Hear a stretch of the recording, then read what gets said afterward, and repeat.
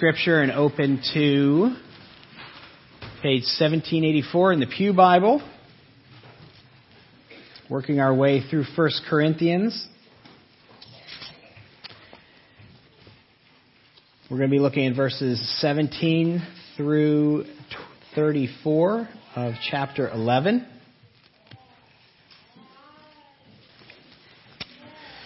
There's a website called the Daily Infographic, which posts lists. And I found a list of the world's most expensive meals this week. And I want to share them with you so that we can go out and share an expensive meal together. So we have to travel to Tokyo first. And in Tokyo, you can buy a bowl of ramen. You know those ramen noodles you buy for like $6 for $1? Well, in Tokyo, you can get one of those for $110. At the Capital Dog Restaurant in Sacramento, California, you can eat the world's most expensive hot dog for $145.99. In Scotland, you can order a bottle of End of the World beer. It's served with the bottle inside a taxidermied squirrel carcass. And it only will cost you $800 a bottle. In the Westin Hotel in New York City, you can buy a bagel, a truffle bagel, mind you, that sells for $1,000. At $2,000 a slice, you can have a piece of Britain's Wagyu beef pie. And in Italy, you can enjoy a Louis XIII pizza loaded with lobster, caviar, 8 different types of cheese, and seasoned with hand-picked pink Australian river salt.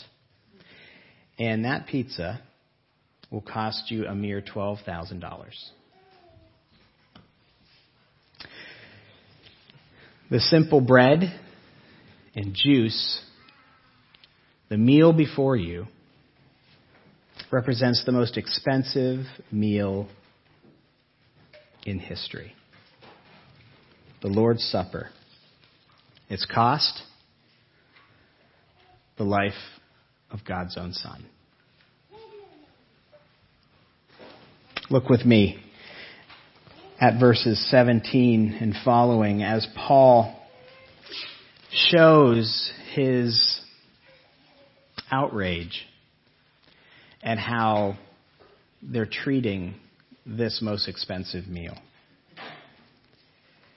He writes, "In the following directives, I have no praise for you. For your meetings do more harm than good. In the first place, I hear that when you come together as a church, there are divisions among you, and to some extent, I believe it. No doubt there have been differences among you to show which of you has God's approval. When you come together, it is not the Lord's Supper you eat. For as you eat, each of you goes ahead without waiting for anybody else. One remains hungry. Another gets drunk. Don't you have homes to eat and drink in? Do you not despise the church of God and humiliate those who have nothing? What shall I say to you? Shall I praise you for this? Certainly not. For what I received from the Lord..." Well, let's pause there. Imagine if you took your family to that Italian restaurant in Italy and purchased that $12,000 pizza. Think of the seriousness with which you would eat that as a family. You just gave the waiter $12,000 and the pizza comes. How would you feel if your family just casually ate that pizza? How would you feel if your children started picking off those things that they didn't like and making those little piles on the plate? How would you feel if your son just wolfed down 3 really quickly and was full and ready to go? How would you feel? You would feel as if they were making a mockery of the investment that you just made. That they were not realizing how much it cost.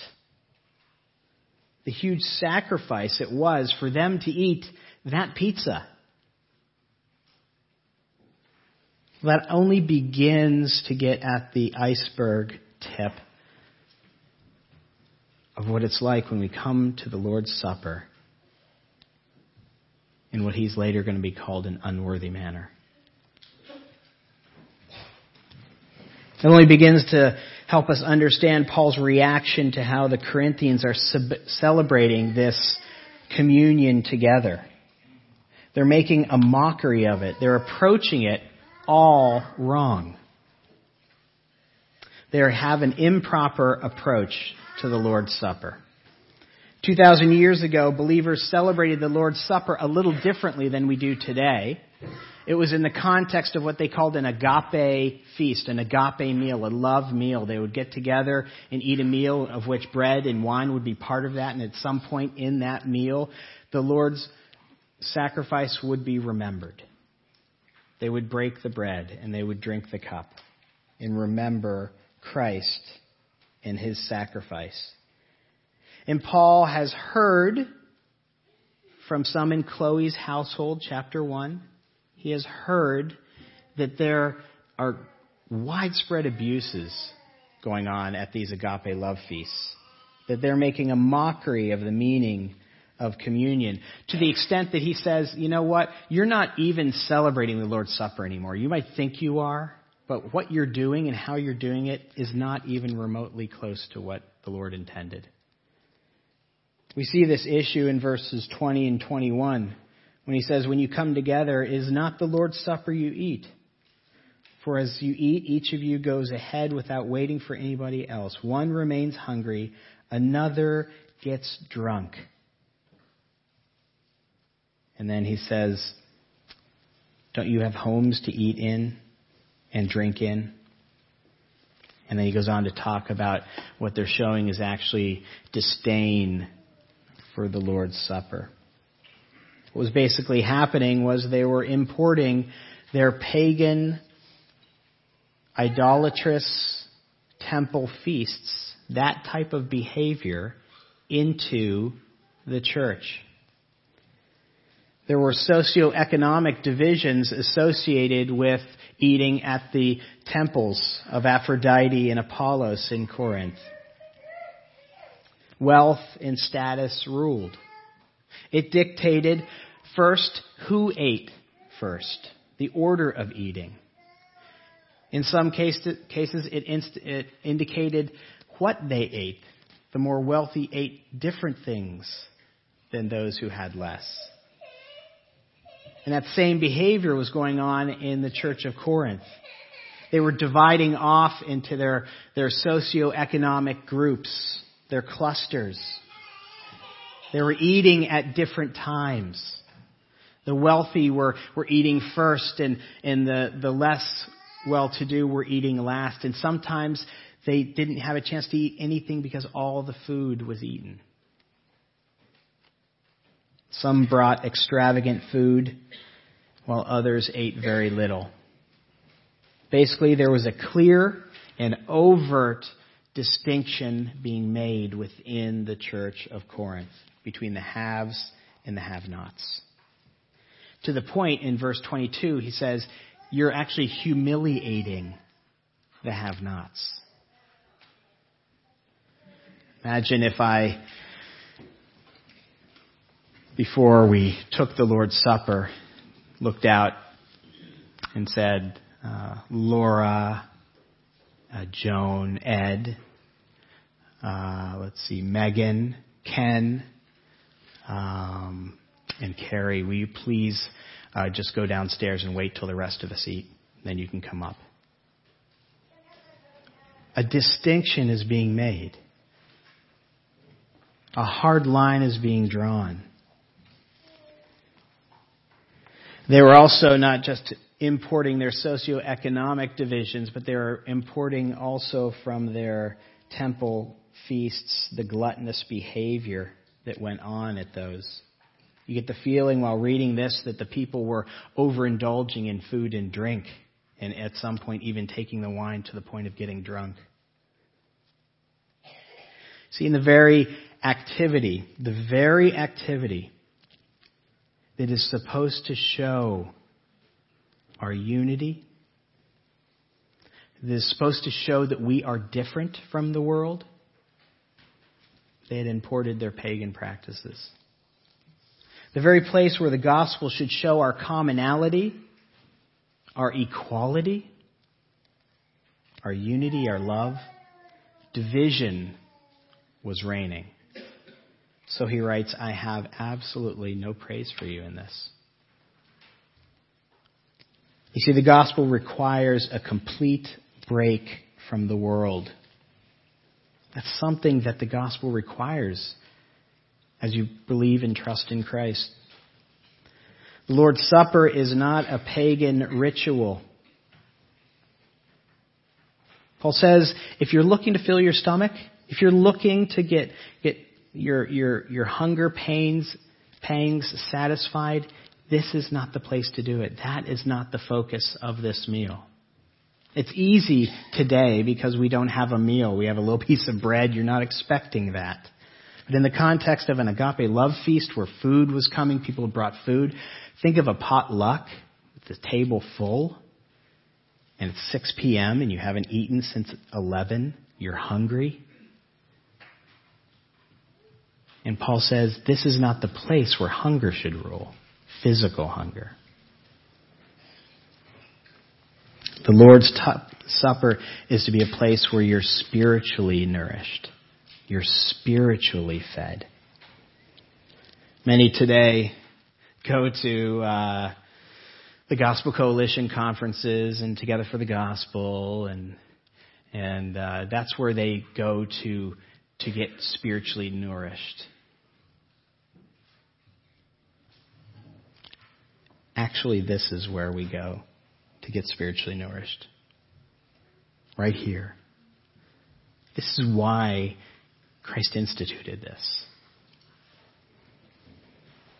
Communion time is a time to be filled spiritually, filled with the Spirit. In the previous chapter, Paul even references participating in Christ's body. There's this mysterious spiritual participation that we're going to talk about in a minute. There's more going on here than simply a sticky note for us to remember Jesus' sacrifice. There's more going on here. So communion should show a break from not only their pagan practice, but more to the context. The Lord's Supper should display absolute equality within the body, a unity in Jesus. David Jackman, in his commentary, says the cross spells the end of all human pride, all distinctions of wealth, education, birth, background, and any elitism. It spells the end of that.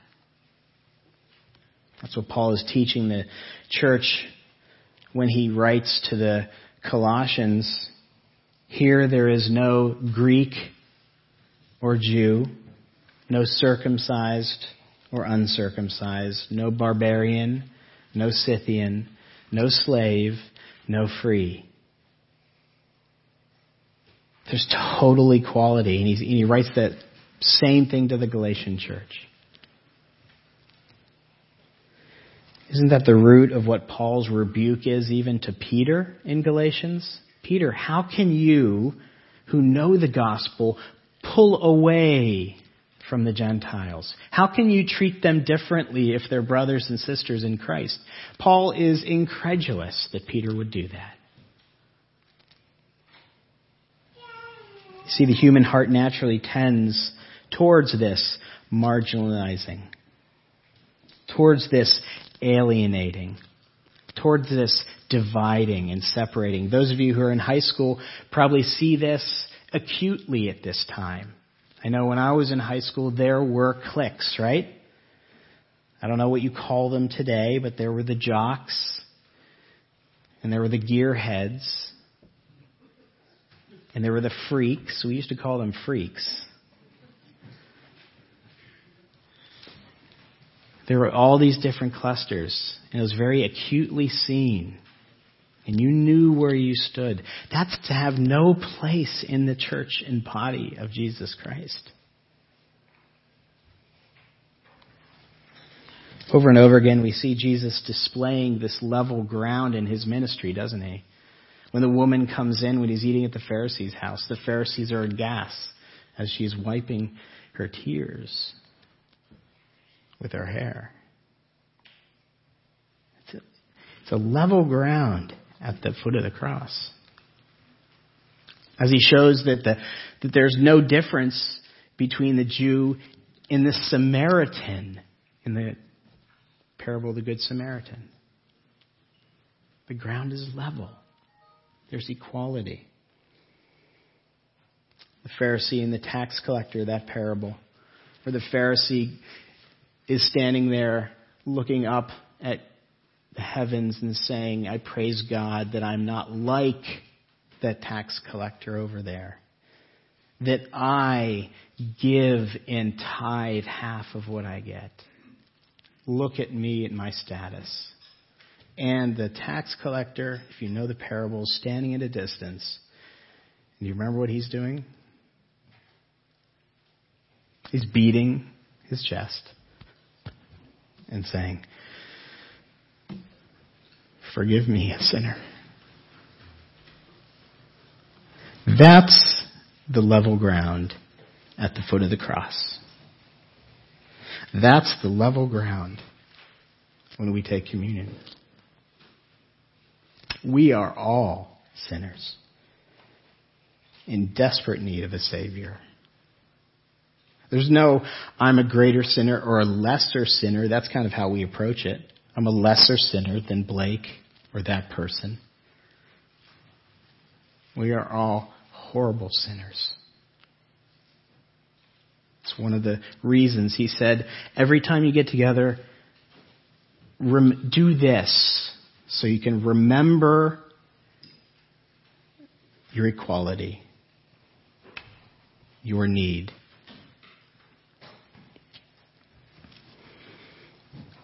And that's what the Lord's Supper is supposed to represent.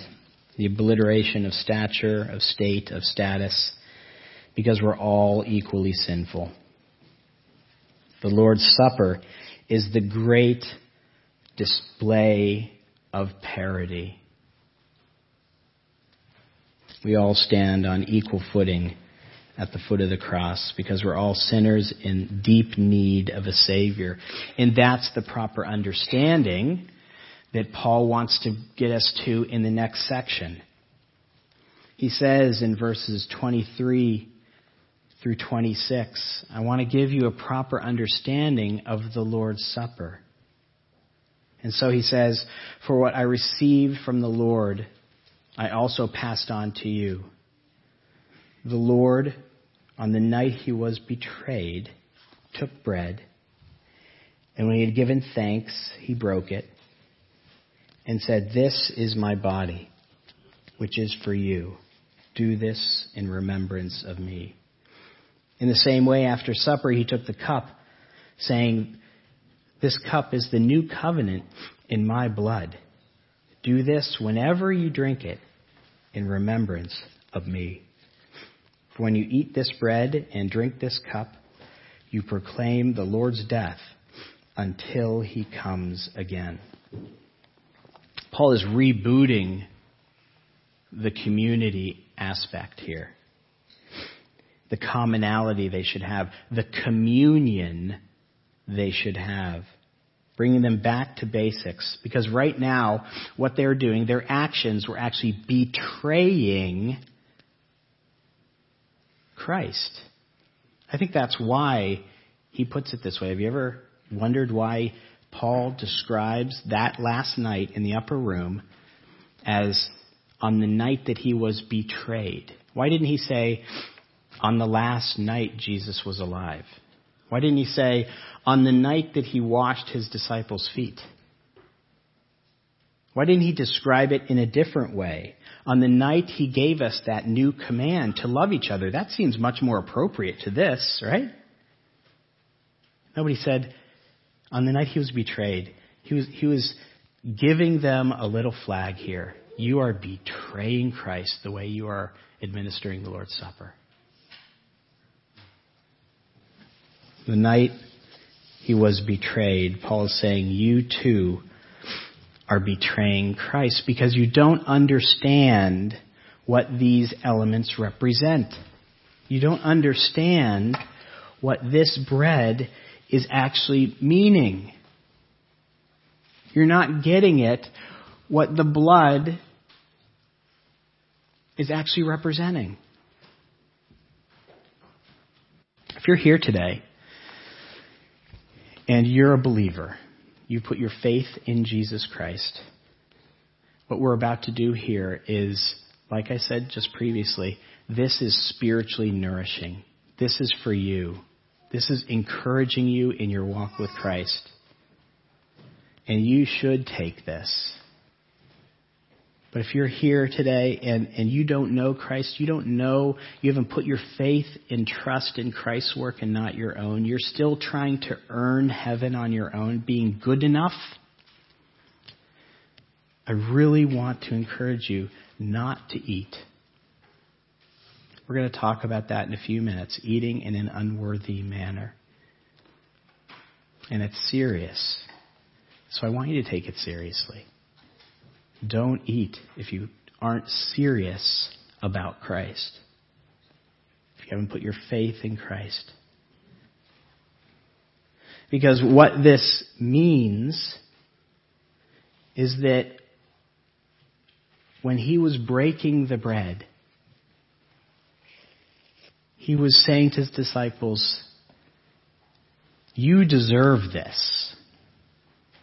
You deserve your body to be broken. You deserve the punishment for your sin, but I'm going to take it for you. And I want you to see in a visible way the punishment that I am going to take on your behalf. Because Jesus came to save. He came to save us from the penalty of sin. Romans 6:23 says, the wages of sin is death. The penalty of sin is eternal separation from God. And what Jesus Christ did and what the gospel tells us is that God looked down on a world that was going to pay for their sin and his heart broke. And love compelled him to send the second person of the Godhead, Jesus Christ, to be born. That's what we celebrate at Christmas. God and man in human form. And he lived a life that you and I have really cannot live. And that is a perfect life. In James, he says you can live a perfect life, but if you make one slip up, you're guilty of the whole thing. So you want to make it to heaven? The truth is that you have to be perfect. You can't do that. And God knew that. And so he said, I'll go. I will live the perfect life. And the Gospels tell us that Jesus came. He was tempted in every way that we are tempted. Yet, he said no. He resisted temptation and lived a perfect life. And he earned heaven. And he could have stopped right there and said, I'm going back. But he didn't. The reason he came is so that he could be a substitute for you and for me. And that's what the cross is all about. Jesus went to the cross. He was proclaimed guilty of something he didn't do. And he went to the cross. And he allowed himself to be tacked to a cross. To be beaten, to be mocked, and to eventually die a horribly painful death. That's his body broken for you for me. That's what this means. If you eat this, it means I agree. I deserve a penalty for my sin. I deserve death. If you eat this, you're saying, I deserve death. But you're recognizing that you have a Savior that took that penalty for you. Let's eat together. Come forward, elders.